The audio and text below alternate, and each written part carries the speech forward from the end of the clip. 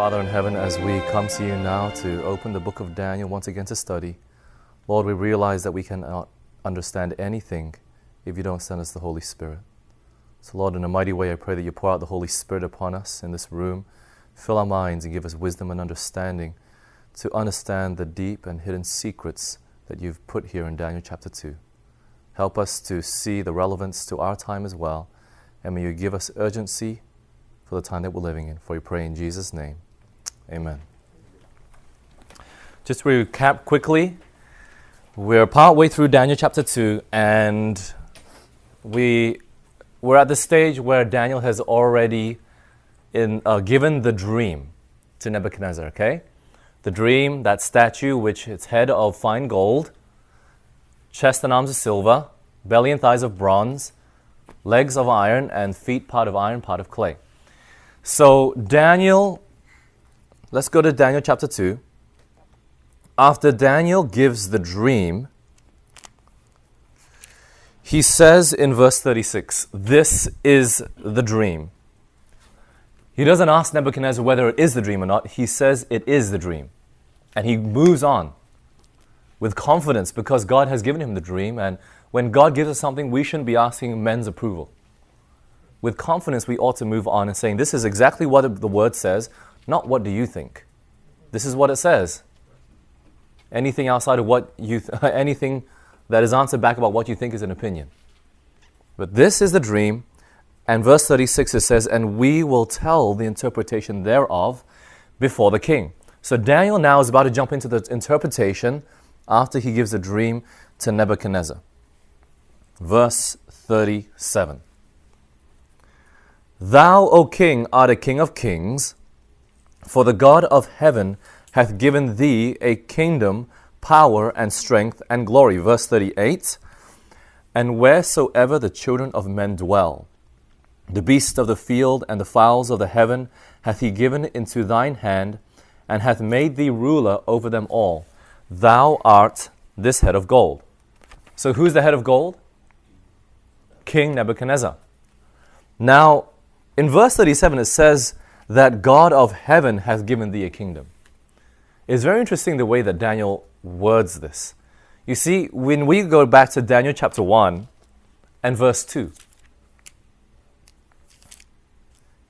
rightly so that Daniel says this. In verse 2, he says, and the Lord gave Jehoiakim, king of Judah, into his hand. So just as Israel was allowed to be conquered, or Jerusalem was allowed to be conquered by Babylon, it was not because of any military strength that Nebuchadnezzar had, but the fact that God gave it. Whatever God says, whatever God does, no man can interfere. If God gives it, he'll give it. No man can stop it. But here, it's very interesting that how a pagan king has been blessed by God. Not in the sense of spiritual blessing, but a physical blessing.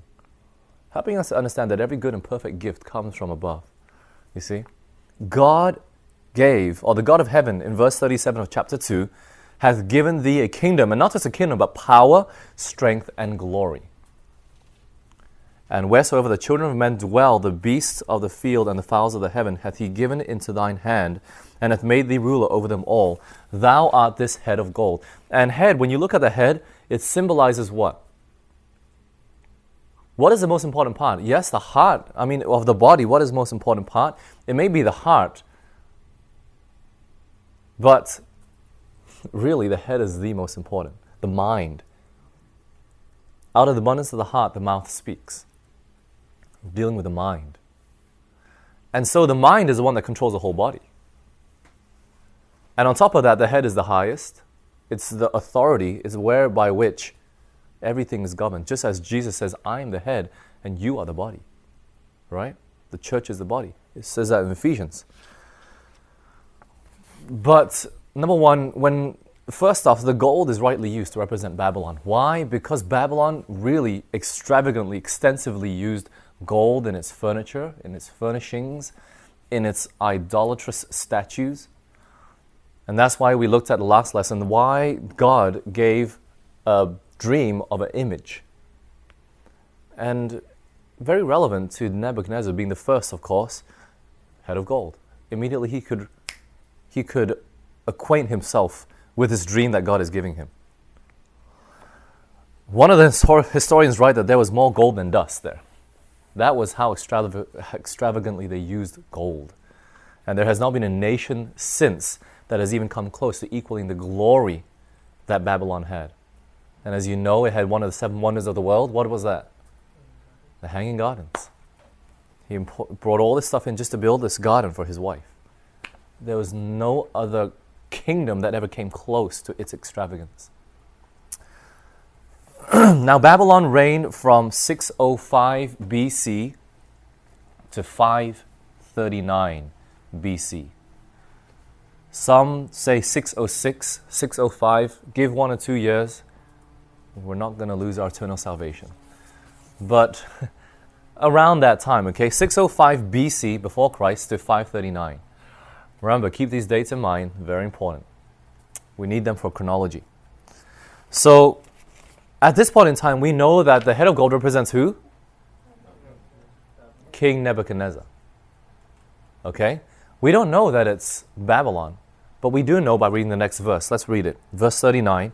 And after thee shall arise another kingdom. There you go. So we know that already the characteristics that Daniel praised God of is exactly what is being revealed through this dream. He setteth up kings and removeth kings. And so when we read here in verse 39, and after thee shall rise another kingdom, we know that the chest and arms of silver is another kingdom, not another king. Okay? So it's a succession of kingdoms. And that's why we know. Not from verse 38 do we know that, but from verse 39. It says, after thee shall rise another kingdom inferior to thee, and another third kingdom of brass, which shall bear rule over all the earth. So we know that the elements are representing kingdoms, not kings. But moreover, you're not a king without a kingdom. So it doesn't matter what you say. You need to have a kingdom behind you to call yourself a king. So it's not a succession of kings, but a succession of kingdoms that we're seeing already in verse 39. But it says another kingdom inferior to thee. Now you got to imagine. Nebuchadnezzar is looking at this dream and he realizes that it's very relevant because he understands the image and he sees the head of gold. And of course he's already now puffed up because Daniel says, you're the head of gold. Wow. But next he says, you're going to be conquered by a kingdom.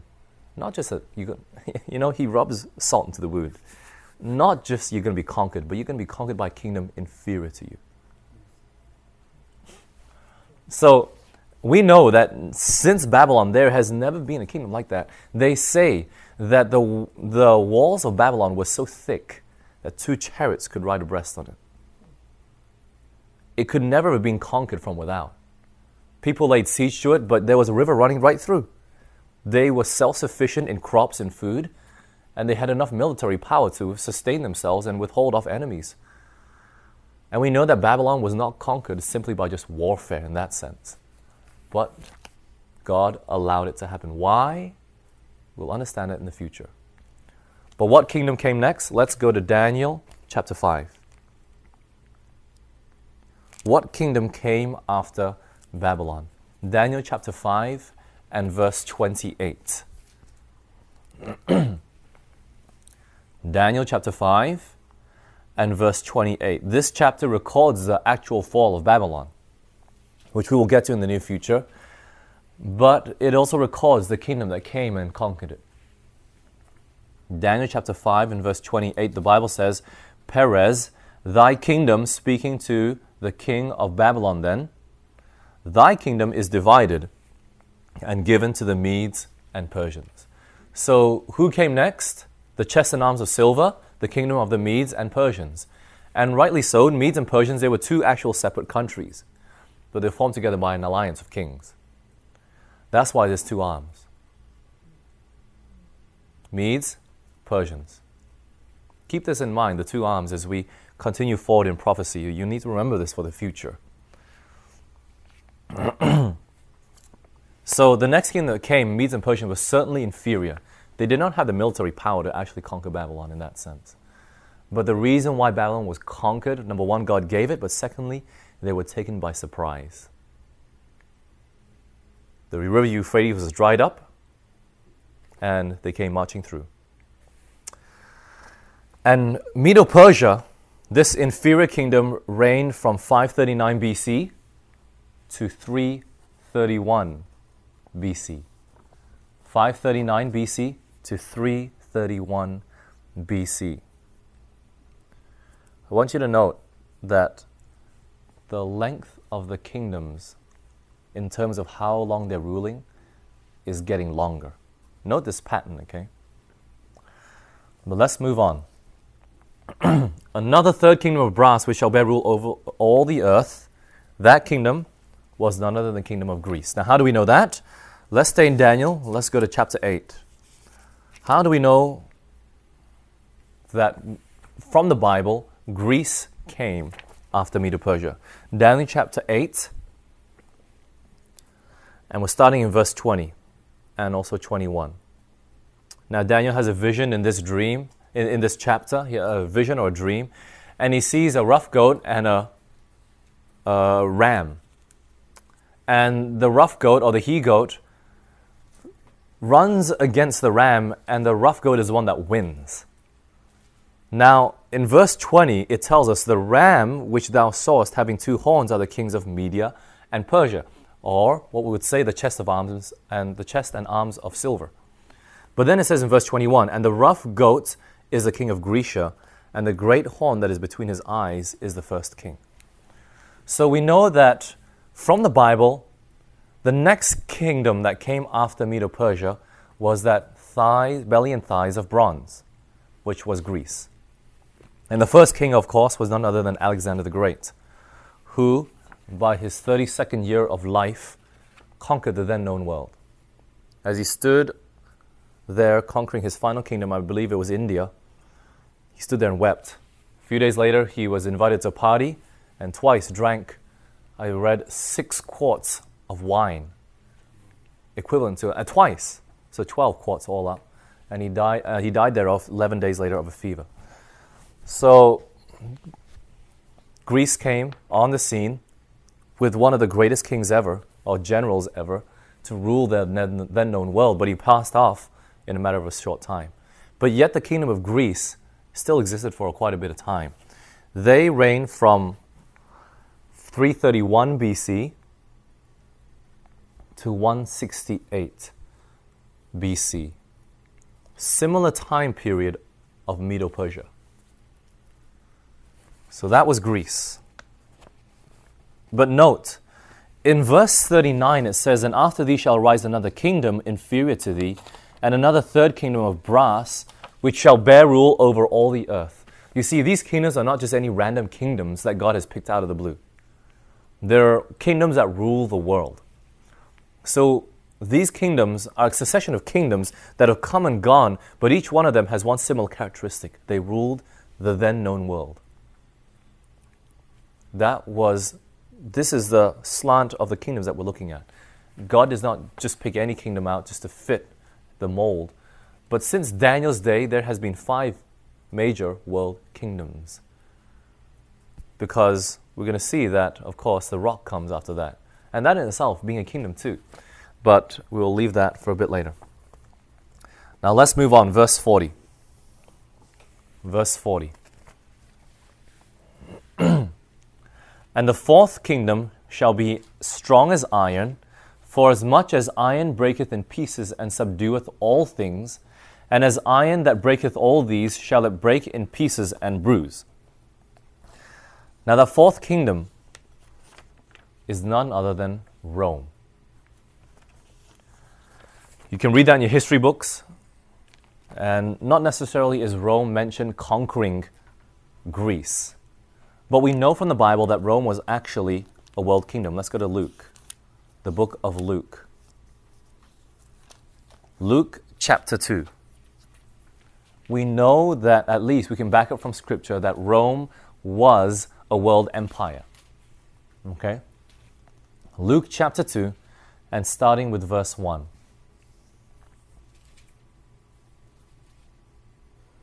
Luke chapter 2 and verse 1. And it came to pass in those days that there went out a decree from Caesar Augustus that all the world should be what? Taxed. Now you can't tax the whole world unless you own the whole world. Now, obviously, that was not the whole literal world then, but it was the whole then known world. Now, who reigned? I mean, what time period was this when the Caesars reigned? It was time period of the Romans. That's the only time we find Caesars. Caesar Augustus. And Caesar Augustus was the one that taxed the whole world, according to Luke chapter 2, verse 1. And so we know that Rome then was a world power. In order to tax the whole world, you need to be a world power. So this legs of iron, if we go back to Daniel chapter 2, was none other than Rome. Rome. But I want you to note this. Let's go back to verse 40 of Daniel chapter 2. It says, the fourth kingdom shall be as strong as iron. Certainly Rome, or the Romans, had the greatest military strength. They had warfare tactics that had not been seen before. And that's why they were so effective in conquering. And they used weapons that nobody had seen before. Iron. Weapon armory and iron armory and iron swords and shields and things like this. The Greeks started to introduce the use of iron armor. But Romans were the ones that were really effectively used it the most, because the Greeks still used bronze and also iron. So they interchanged between the two. But Romans were the ones that used iron the most. Cannons came out from that as well. All sorts of things came out from Rome. But it says, the fourth kingdom shall be strong as iron, for as much as iron breaketh in pieces and subdueth all things. Now note this. It says, iron breaketh in pieces and subdueth all things. That word breaketh there, if you look that up in the original Hebrew, and the word subdueth, they are given the understanding or connotation of similar characteristics. What does it mean? The understanding of crush. Now, when you crush things, you're either doing it one of two ways, with your hands or with your feet. Now, this is going to become important as we look into the future, but understand this meaning first, okay? And that's exactly the way Romans fought. When they conquered cities, they crushed them, literally. They razed the whole city down to the ground, as if it never existed. Crushed them out. So, the way that, or the understanding that this is given, is the way that the Romans conquered people through war. But on top of that it says, and as iron that breaketh all these, shall it break in pieces and bruise. Coming into Genesis chapter 3 and verse 15. The first time the word bruise is ever used in the Bible. Genesis 3:15.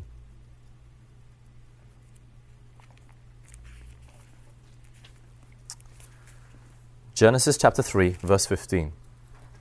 The first time the word bruise is ever used in the Bible. And here, this is after the fall of Adam and Eve, and God is dealing with Adam and Eve, and He's already told them what is going to come about of their sins. But in verse 15, He turns to the serpent.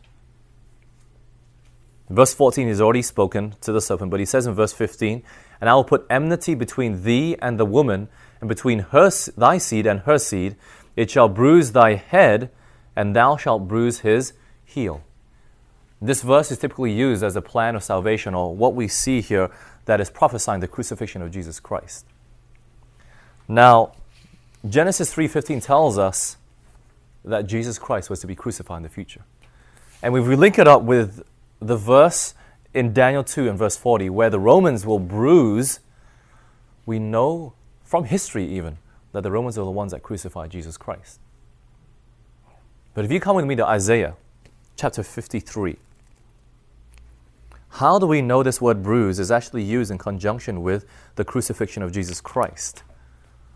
We can't go, typically it's used. We have to find Bible evidence that Genesis 3:15 is referring or pointing to that time when Jesus Christ would be bruised on the heel or would be crucified for us. Isaiah chapter 53 and verse 5. Isaiah chapter 53 and verse 5, the Bible says, but He, referring to Jesus, was wounded for our transgressions. Transgression of what? Transgression of the law. He was wounded for our transgressions or for our sins. He was bruised for our iniquities. Jesus was bruised or crucified for our iniquities. And if we go to Isaiah 59 verses 1 and 2, we realize that these iniquities are our sins. So how was the Godhead, in a sense, or Jesus Christ, bruised? He had to be crucified for our sins. And it was the Romans themselves that crucified Jesus, the Son of God. So already, we're given a time framing each and every moment.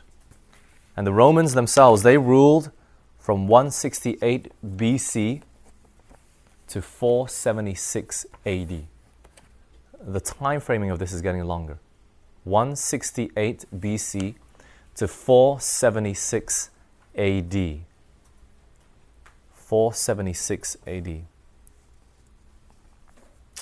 Now let's move on. Let's read verses 41 to 43 of Daniel chapter 2.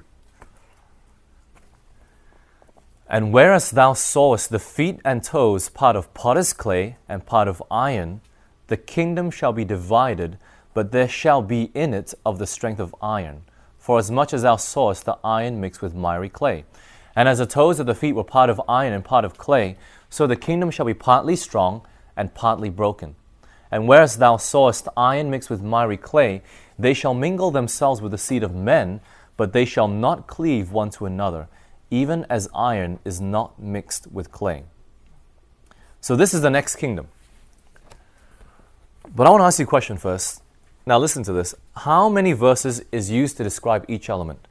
Now, the element gold, in its interpretation, how much description is actually given to it? How many verses? Two. Two verses are used to describe or interpret the element of gold. How about silver? Well, half a verse. Bronze? Half a verse as well. How about iron?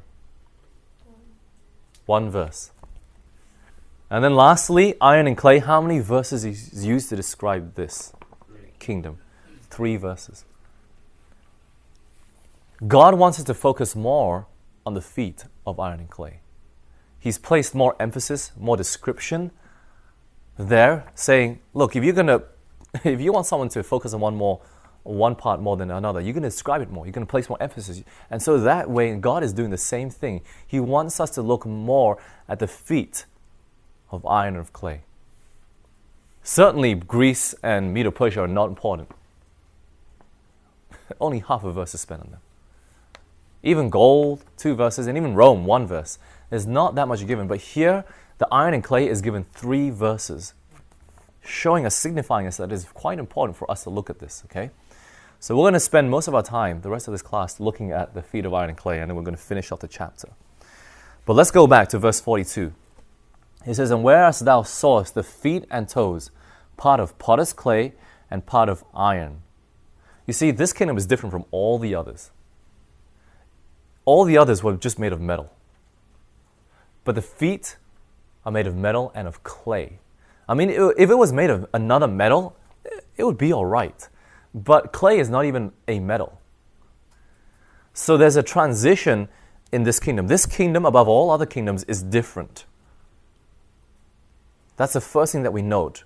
In order to be able to rightly interpret and understand who this kingdom is, we have to know and understand the symbols that God is giving us. So first observation, this kingdom is different, it's diverse. It's not the same as all the other kingdoms that came before. It's a mixture of iron and also clay. All the other kingdoms were just made of one element, but this one's made up of metal and clay. And then continuing on, it says, but the kingdom shall what? Be divided. This whole image is referring to kingdoms, but yet it is embodied in this image. I want you to understand this for a moment. As we look at this, the image here that is given, but yet the interpretation is about what? Kingdoms. Now, kingdoms are more what? Political. But the image is more what? Religious. We're getting an understanding already that we see uniting of church or religious and state, political. And I just want to bring out this observation now. I'm going to leave it here for now, but we're going to pick up with this again in a minute as we read more of these verses, okay? But somehow God wants us to see the mingling of religious and political in this image. We haven't seen it so far in the head, the chest, the gold, the silver, the bronze, or the iron. There's been none of that so far. But I just want to bring this observation out. Now, when it says the kingdom shall be divided, Rome was certainly divided, okay? It wasn't destroyed. It wasn't conquered from without. No kingdom came next and conquered actual Rome. It was too powerful.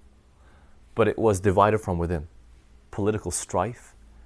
It was the Germanic tribes that came and just ripped the kingdom apart. And that is how Rome was conquered. But yet, when it says the kingdom shall be divided, it maintains the word kingdom as singular. If you look at verse 41, it says, whereas thou sawest the feet and toes, part of potter's clay and part of iron, the kingdom, singular. Verse 42, and as the toes of the feet were part of iron and part of clay, so the kingdom. Even though it's made up of two elements, it looks like maybe two kingdoms are coming together, it's still singular, one kingdom. Just as Medo-Persia were two kingdoms, it's still called it one kingdom. So even though it says it's divided, it's still united some way. But how is it divided? Because the Germanic tribes came and ripped it apart. The 10 tribes that came out of Rome. We'll get into more detail of that in the future as well. But yes, this kingdom is divided. Now let's continue on in verse 41. But there shall be in it of the strength of iron. So even though the kingdom is divided, yet the strength that it has is still maintained as the same strength that Rome had, if not more.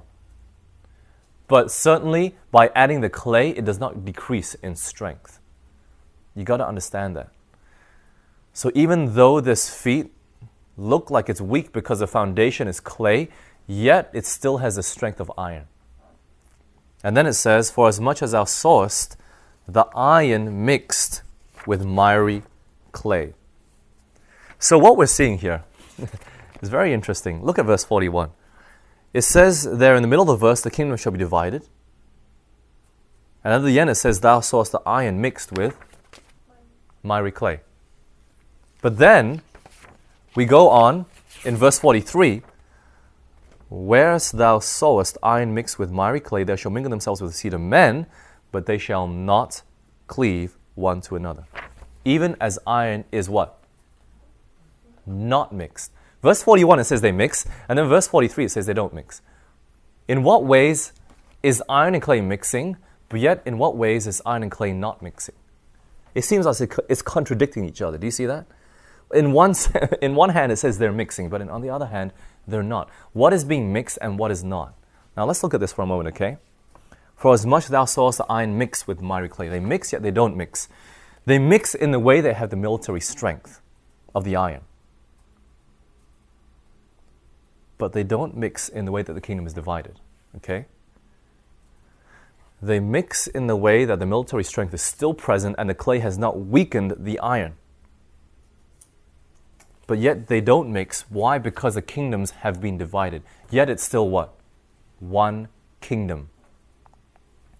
How can it be divided, still have strength, but yet still be united?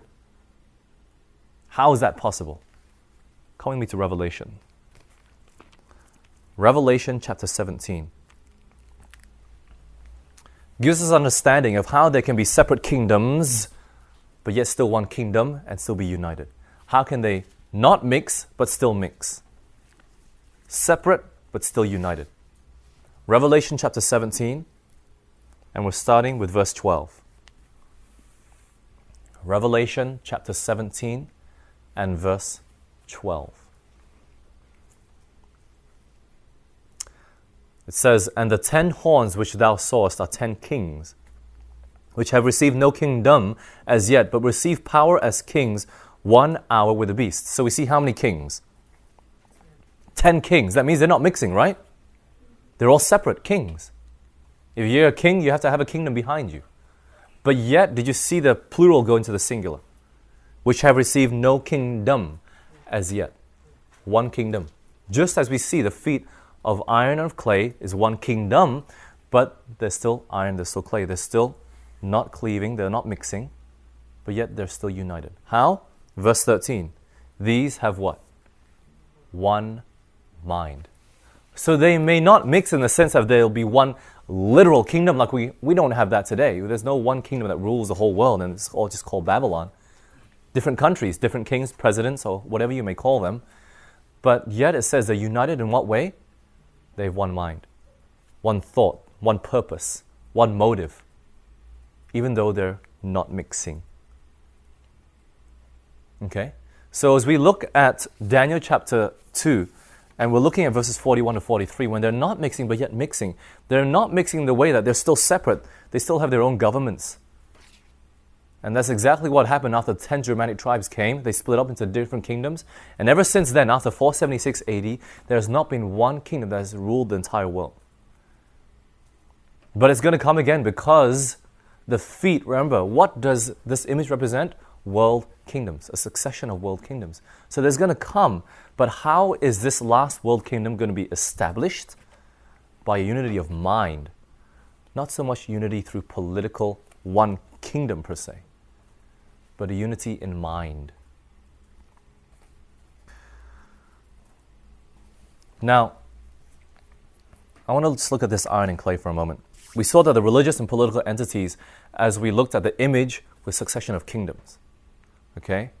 But now we're going to see it come out in a greater detail as we look at the iron and the clay. Now, what does the iron represent? Rome. Legs of iron. So really, Rome continued on into the feet. Rome continued on into the feet. But yet, it was combined with what? Clay.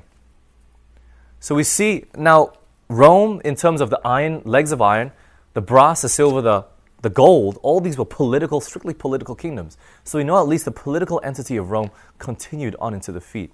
But what does the clay represent? Isaiah chapter 64 and verse 8. Let's go there. Isaiah chapter 64 and verse 8. Isaiah chapter 64 and verse 8. What does the clay represent? We're going to look at another text after this. Let's read this one first. Isaiah 64 and verse 8. But now, O Lord, thou art our Father. We are the clay. Who is speaking here? Isaiah. Lord, Jesus Christ is our Father, and we are the clay. You are the potter, and we all are the work of thy hand. So somehow Isaiah is saying, God, you are our potter. Mold us and make us however you would want us to be. Clay. But come with me also to Jeremiah 18 and verse 6. This will make it clearer as to what clay is. Jeremiah chapter 18 and verse 6. Jeremiah 18 verse 6. O house of Israel, cannot I do with you as this potter, saith the Lord? Behold, as the clay is in the potter's hand, so are ye in my hand, O house of Israel. So what did the clay represent there? The house of Israel, all God's people. So God's saying, look, I want to be your potter. Let me mold you and make you into my own image. The image that we lost from the beginning because of sin. So God is saying, I want you to come back to the original image of God. He wants us to be His people again. Now, there's no literal Israel today in a sense of God's people. But God has His people in what? Churches. Since Israel as a nation ceased to become God's people, He transferred His people, God's people, from nation to churches. And that's why we see in Revelation this talking about churches. There's a transferring of this understanding. So what does the clay really represent? God's people. What did the iron represent again? Political entities of Rome. So what are we seeing here in the feet? We're seeing a mingling of what? Church and state. And remember, it says that they will mix, but yet they won't mix.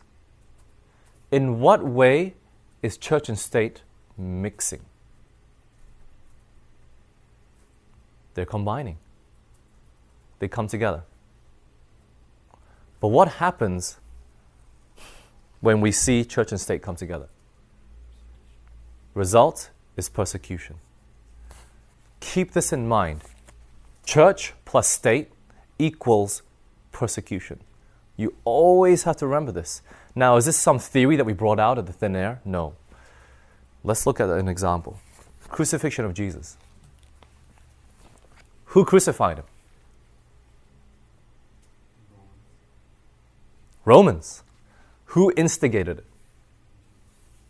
The Jews. But who was the main one that instigated it? Judas, yes. But who had to be called up from his sleep in the middle of the night? The high priest. What was his name? Caiaphas. The high priest. The first person that came across to judge Jesus was a high priest. And then they sent him to who? Pilate. And then Pilate sent him to Herod, and then Herod sent him back to Pilate. So we see here that in order for the Jews to fill out their plan or their prerogative to get Jesus on the cross or to get rid of him, they needed the help of the state. No matter what happened, they could not get Jesus on the cross if the Romans could not find any fault in him. So we saw a mingling of church, Caiaphas on one hand, and then Pilate and Herod on the other hand, coming together to put Jesus on the cross. But who actually got him on the cross ultimately?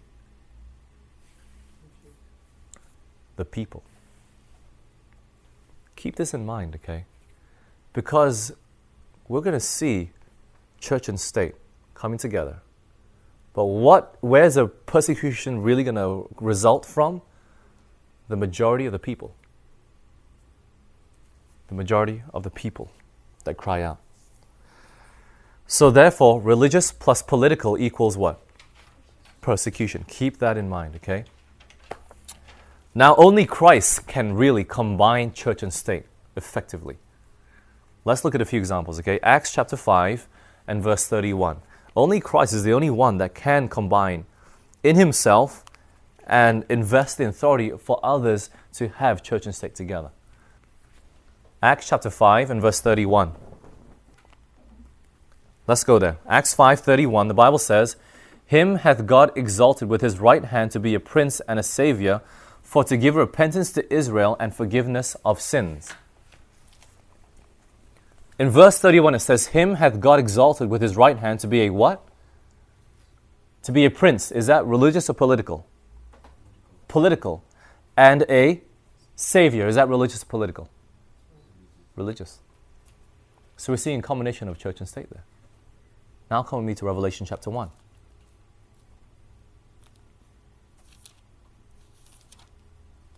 Revelation chapter 1 and verse 5. Only Jesus can unite religious with political. Revelation chapter 1 and verse 5. "And from Jesus Christ, who is the faithful witness and the first begotten of the dead, and the prince of the kings of the earth." Now, is first begotten of the dead religious or political? Religious. But it says what?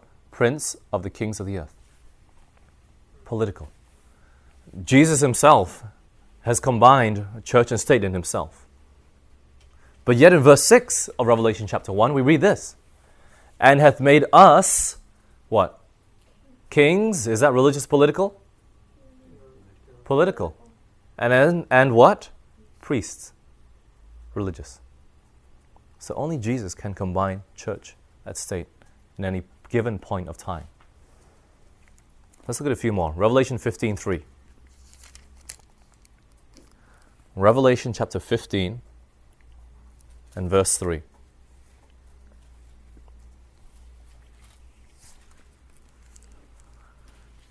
"And they sing the song of Moses, the servant of God, and the song of the Lamb, saying, Great and marvelous are thy works, Lord God Almighty. Just and true are thy ways, thou what? King of saints." King of saints is more political, but yet we look at the word Lord God Almighty, that's more religious. And one last one, Revelation chapter 19 and verse 16. Revelation chapter 19 and verse 16. The Bible says, "And he hath on his vesture and on his thigh a name written, King of Kings and Lord of Lords." King of Kings being more political, Lord of Lords being more religious. So only Jesus Christ can combine religious and political. But yet this kingdom at the end of time that exists after 476 AD, that means somehow it's existing in our day. Because what comes next is a stone. So we're seeing that this kingdom, the feet, is going to combine religious and political. And what's going to happen? It results in persecution. But only Jesus can have religious and political and not result in persecution. Now notice, let's go back to verse 41 of Daniel chapter 2. I want you to see this transition. Daniel chapter 2 and verse 41.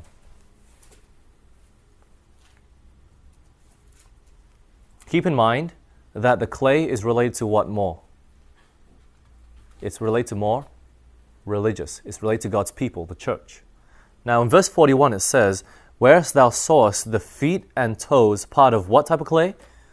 Potter's clay, and part of iron, the kingdom shall be divided, but there shall be in it of the strength of iron. For as much as thou sawest the iron mixed with what? Miry clay." In verse 41, just in that verse alone, it transitions from potter's clay down to what? Miry clay. Now is there a difference? Yes. What is potter's clay? Clay that basically can be molded. It can be molded. It's moldable. And that's the sort of clay that you want to use when you want to make a vase or you want to make some sort of clay object. It's moldable. But yet miry clay, if you look it up in the original, it means sticky clay, mud, or dirt to be swept away. Miry clay means sticky clay, mud, or dirt to be swept away, which means it's good for nothing. Just trample on it. Okay? But if you come with me to Psalms chapter 40, the word miry clay is actually used here. Psalms chapter 40 and verse 2. The word miry clay is also used here, which will give us an understanding of what is coming out from potter's clay down to miry clay. What does this miry clay represent? And what does the potter's clay represent? Psalms 40 verse 2, it says, "He brought me up also out of an horrible pit, out of the miry clay, and set my feet upon a rock, and established my goings." It says he brought me out of a what? A horrible pit, out of miry clay. So what is miry clay? It's really a horrible pit. Now, interestingly enough, if you look at the meaning of Babylon, it means mingle, mix, confusion. That's the meaning of Babylon. Very similar meaning to that word miry clay. Mingle, mix, confusion. Therefore, the word miry clay is very closely related to Babylon. It has characteristics of Babylon. And as you know, that's why I mentioned the head controls the whole body. And really, Babylon has existed all the way down to our time. Just as Medo-Persia has, so has Greek, and so has Rome. Certainly Rome more than any other, because the feet is made of iron, Rome, and clay. So the characteristics that we find from the beginning of this image exist all the way down to our time, but especially what? Babylon. Calling me to Revelation chapter 17. I want to show you this. We were already there before, looking at the unity of kingdoms, which closely relates to what we were trying to get an understanding of mixing and not mixing. Separate kingdoms, but yet united in mind. But in Revelation chapter 17 and verse 5, this is what the Bible says. Revelation chapter 17 and verse 5. Revelation 17 and verse 5. "And upon her head was a name written, Mystery, Babylon the Great." So it mentions Babylon again, but this same chapter talks about an understanding of mixing and not mixing, which we're seeing also in Daniel 2. So it would probably do us well to go back and study the 17th chapter of Revelation in conjunction with Daniel 2, especially what? The iron and the clay. It'd help us to understand maybe a bit better Daniel chapter 2. But that chapter is for another time and for another place. But we're just seeing the relation of Daniel to Revelation, how these two books complement each other. And we're going to be turning to this book a lot more in the future. But let's continue on. Now, if you go back to Psalms chapter 40 and verse 2, it says that he took us out of that horrible pit, out of the miry clay, but what did he do then? What happened after that? When he took us out of the horrible pit and out of the miry clay, it says, and set my feet upon a rock and established my goings. So Jesus takes us out of the horrible pit, the miry clay, and he establishes our feet upon a rock. Now, who is that rock? Let's go to 1 Corinthians chapter 10 and verse 4. 1 Corinthians chapter 10 and verse 4. We only have a few minutes left, so I need to speed up here a bit. 1 Corinthians chapter 10 and verse 4, it says, and did all drink the same spiritual drink, for they drank of that spiritual rock that followed them, and that rock was Christ. So when a person is taken out from the horrible pit of miry clay, he's set upon a rock, he's set upon Jesus Christ. Okay? So, now, if we're set upon Jesus Christ, what's the purpose of Jesus? Matthew 1:21, that name Jesus means Savior from our sins. So when we're set upon Jesus Christ, we're being saved or taken out of what? Sin. So that miry clay somehow represents sin. So it's going from what type of clay? Potter's clay down to miry clay. It's degrading in value. So if we're not established in Jesus Christ, we're not established with our feet firm upon the rock, then we're still in our sins. So that miry clay represents sin. Now in the beginning, the clay is good, but at the end of that verse, of verse 41 of Daniel chapter 2, it becomes miry clay. We see a degrading of value over time.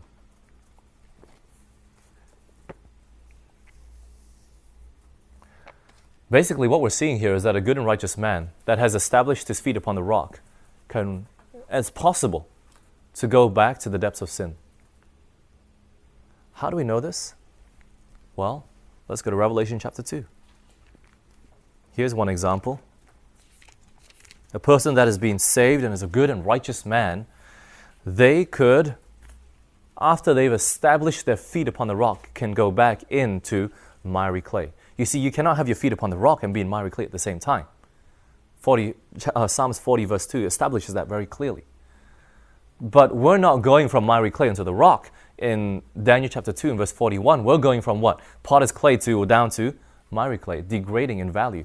In Revelation chapter 2 and verse 4, it says, nevertheless, I have somewhat against thee, because thou hast left thy what? First love. It's possible for those that have the first love to leave it.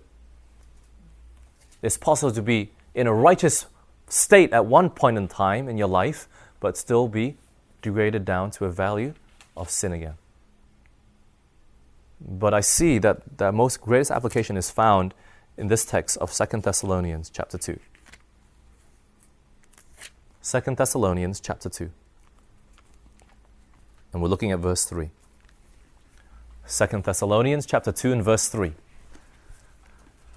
The application of the understanding of this potter's clay becoming miry clay. Initially, it was good clay that was molded. It could be molded by the Spirit of God into a righteous man. But then it becomes miry clay. 2 Thessalonians chapter 2 and verse 3. Let no man deceive you by any means, for that day shall not come, except there come a falling away first, or degrading in value, and that man of what? Sin. Be revealed, the son of perdition. So what's happening? That miry clay representing sin, being taken out of the horrible pit, there must needs come a falling away first. Falling away in what? Value, possibly? Moral values? So it started off with good intentions, potter's clay, but then becomes miry clay. There must come a falling away first before the man of sin can be revealed. Let's move on. Lastly, I just want to bring your attention to something in Daniel chapter 2 and verse 43, where it says, "And whereas thou sawest iron mixed with miry clay, they shall mingle themselves with the seed of men." They shall mingle, they shall try to come together, but they shall not cleave one to another, even as iron is not mixed with miry clay. So we're seeing, once again, mixing and not mixing. It's repeated twice in 41 and also 43. And this word cleave is used in connotation with marriage. So somehow we're seeing that this iron and clay, they don't mix through marriage somehow. But yet, so they're not able to unite. But yet somehow they're still able to unite in another way. Unity in the mind, but no unity in marriage. Let's move on, and we'll finish off this chapter. Verses 44 and 45. "And in the days of these kings shall the God of heaven set up a kingdom, which shall never be destroyed, and the kingdom shall not be left to other people, but it shall break in pieces and consume all these kingdoms, and it shall stand forever. For as much as thou sawest that the stone was cut out of the mountain without hands, and that it brake in pieces the iron, the brass, the clay, the silver, and the gold, the great God hath made known to the king what shall come to pass hereafter. And the dream is certain." He's repeating what he said to the king after he told the dream. But then he says, "And the interpretation thereof, sure." King, if that dream is certain, if that's what you dreamt, the interpretation is certainly going to pass. And what comes after the feet of iron and clay? The kingdom of God. But how is it represented? Verse 45, "For as much as thou sawest, that stone was cut out of the mountain without hands." Now, what mountain is this? Isaiah chapter 65 and verse 26. Let's go there real quickly.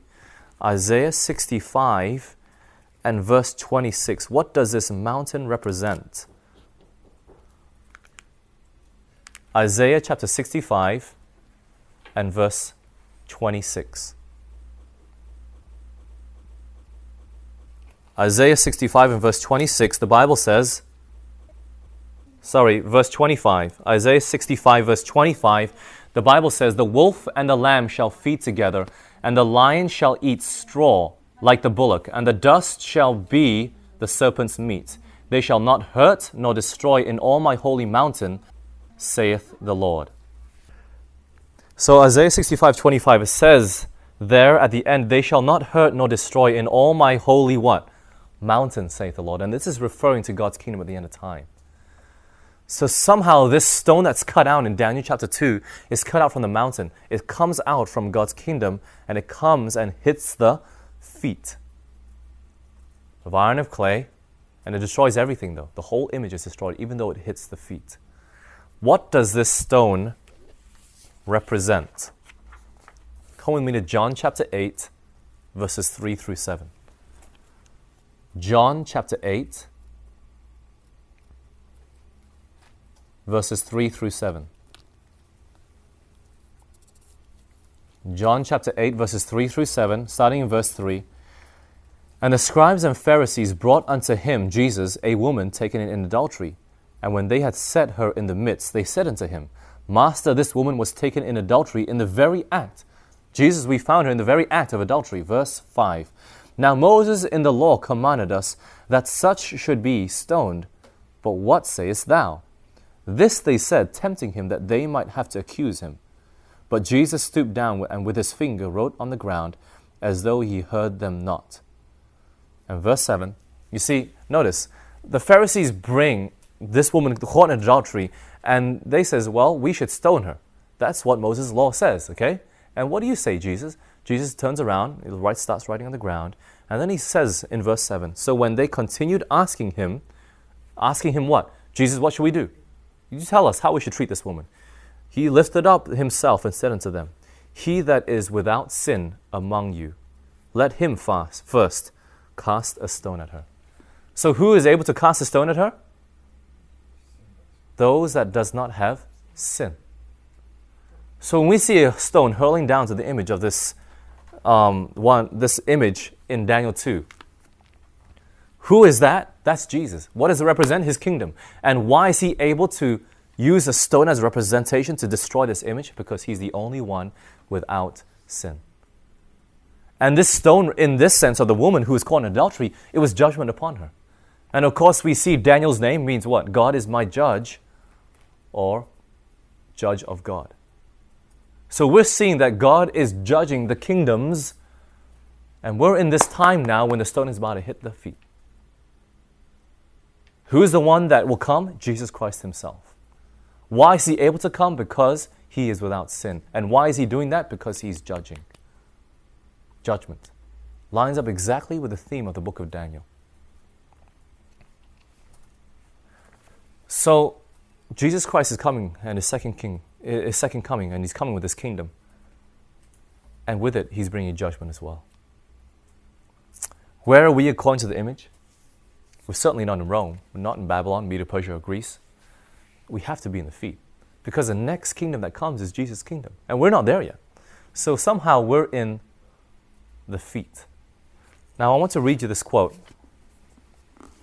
Found in first volume of the Testimonies, 1T, page 360 to 361. 1T, page 360 to 361.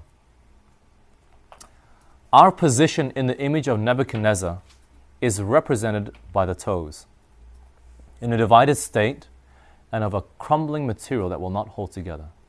Prophecy shows us that the great day of God is right upon us. It hasteth greatly. If there's anything that we can learn from Daniel 2, is that Jesus Christ is coming very soon. Why? Because we're living in the toes, and could I say even the toenails of time. We're living right at the edge of time. We're seeing signs fulfilled fast before us that Jesus Christ is coming again. Certainly when Daniel was relating this dream to Nebuchadnezzar, it had no relevance to him because he was at the head. He didn't care about the stone coming, but yet he realized the image was going to be destroyed. But if there was ever a time that we had to be urgent, it's today. No, not the people back in Nebuchadnezzar's day. Because why? What's coming next? Second coming. And when Jesus comes with that stone, he's going to judge. And those that are not righteous are going to be crushed under the stone, and it's going to be all blown away, the chaff. But let us finish Daniel chapter 2, and we'll finish for today. Then the king Nebuchadnezzar, verse 46, then the king Nebuchadnezzar fell upon his face and worshipped Daniel, and commanded that they should offer an oblation and sweet odors unto him. The king answered unto Daniel and said, of a truth it is that your God is a God of gods, and a Lord of kings, and a revealer of secrets, seeing thou couldst reveal this secret. You see, Daniel was the what? Man who gave the prophecy and interpreted it, but it was from God, of course. And this is exactly what prophecy does. It ought to bring glory back to God. If prophecy, and you're teaching it, and you're preaching it, and prophecy brings glory to you, you're not doing it the right way. Because people should react in a way like what Nebuchadnezzar did. It seemed like he was worshiping Daniel, but his response is not so. It says, of a truth it is your God is a God of gods, and a Lord of kings, and a revealer of secrets, seeing that you could reveal the secret. The fact that we can rightly interpret prophecy shows us that we have a true God. And lastly, verse 48 and 49. Then the king made Daniel a great man, and gave him many great gifts, and made him ruler over the whole province of Babylon, the chief of the governors over all the wise men of Babylon. Then Daniel requested of the king, and he set Shadrach, Meshach, and Abednego over the affairs of the province of Babylon. But Daniel sat in the gate of the king. So as a result, Daniel was highly prospered because he gave interpretation and also gave the dream itself. And we shouldn't be looking for honor when we're given prophecy, okay? That is not the right application to be using here. But as a result, Nebuchadnezzar allowed him to be exalted. Understanding in a similar way how we will be in the future brought before kings, governors, lawyers, those that are of high authority and high places. But what do we need to have first? A connection with God. And number two, be able to rightly interpret the prophecies. Because there are many interpretations out there, and a lot of them are wrong. We need to have a right interpretation of all the prophecies that we have. So this is Daniel chapter 2. Let us close with a word of prayer. Let's kneel.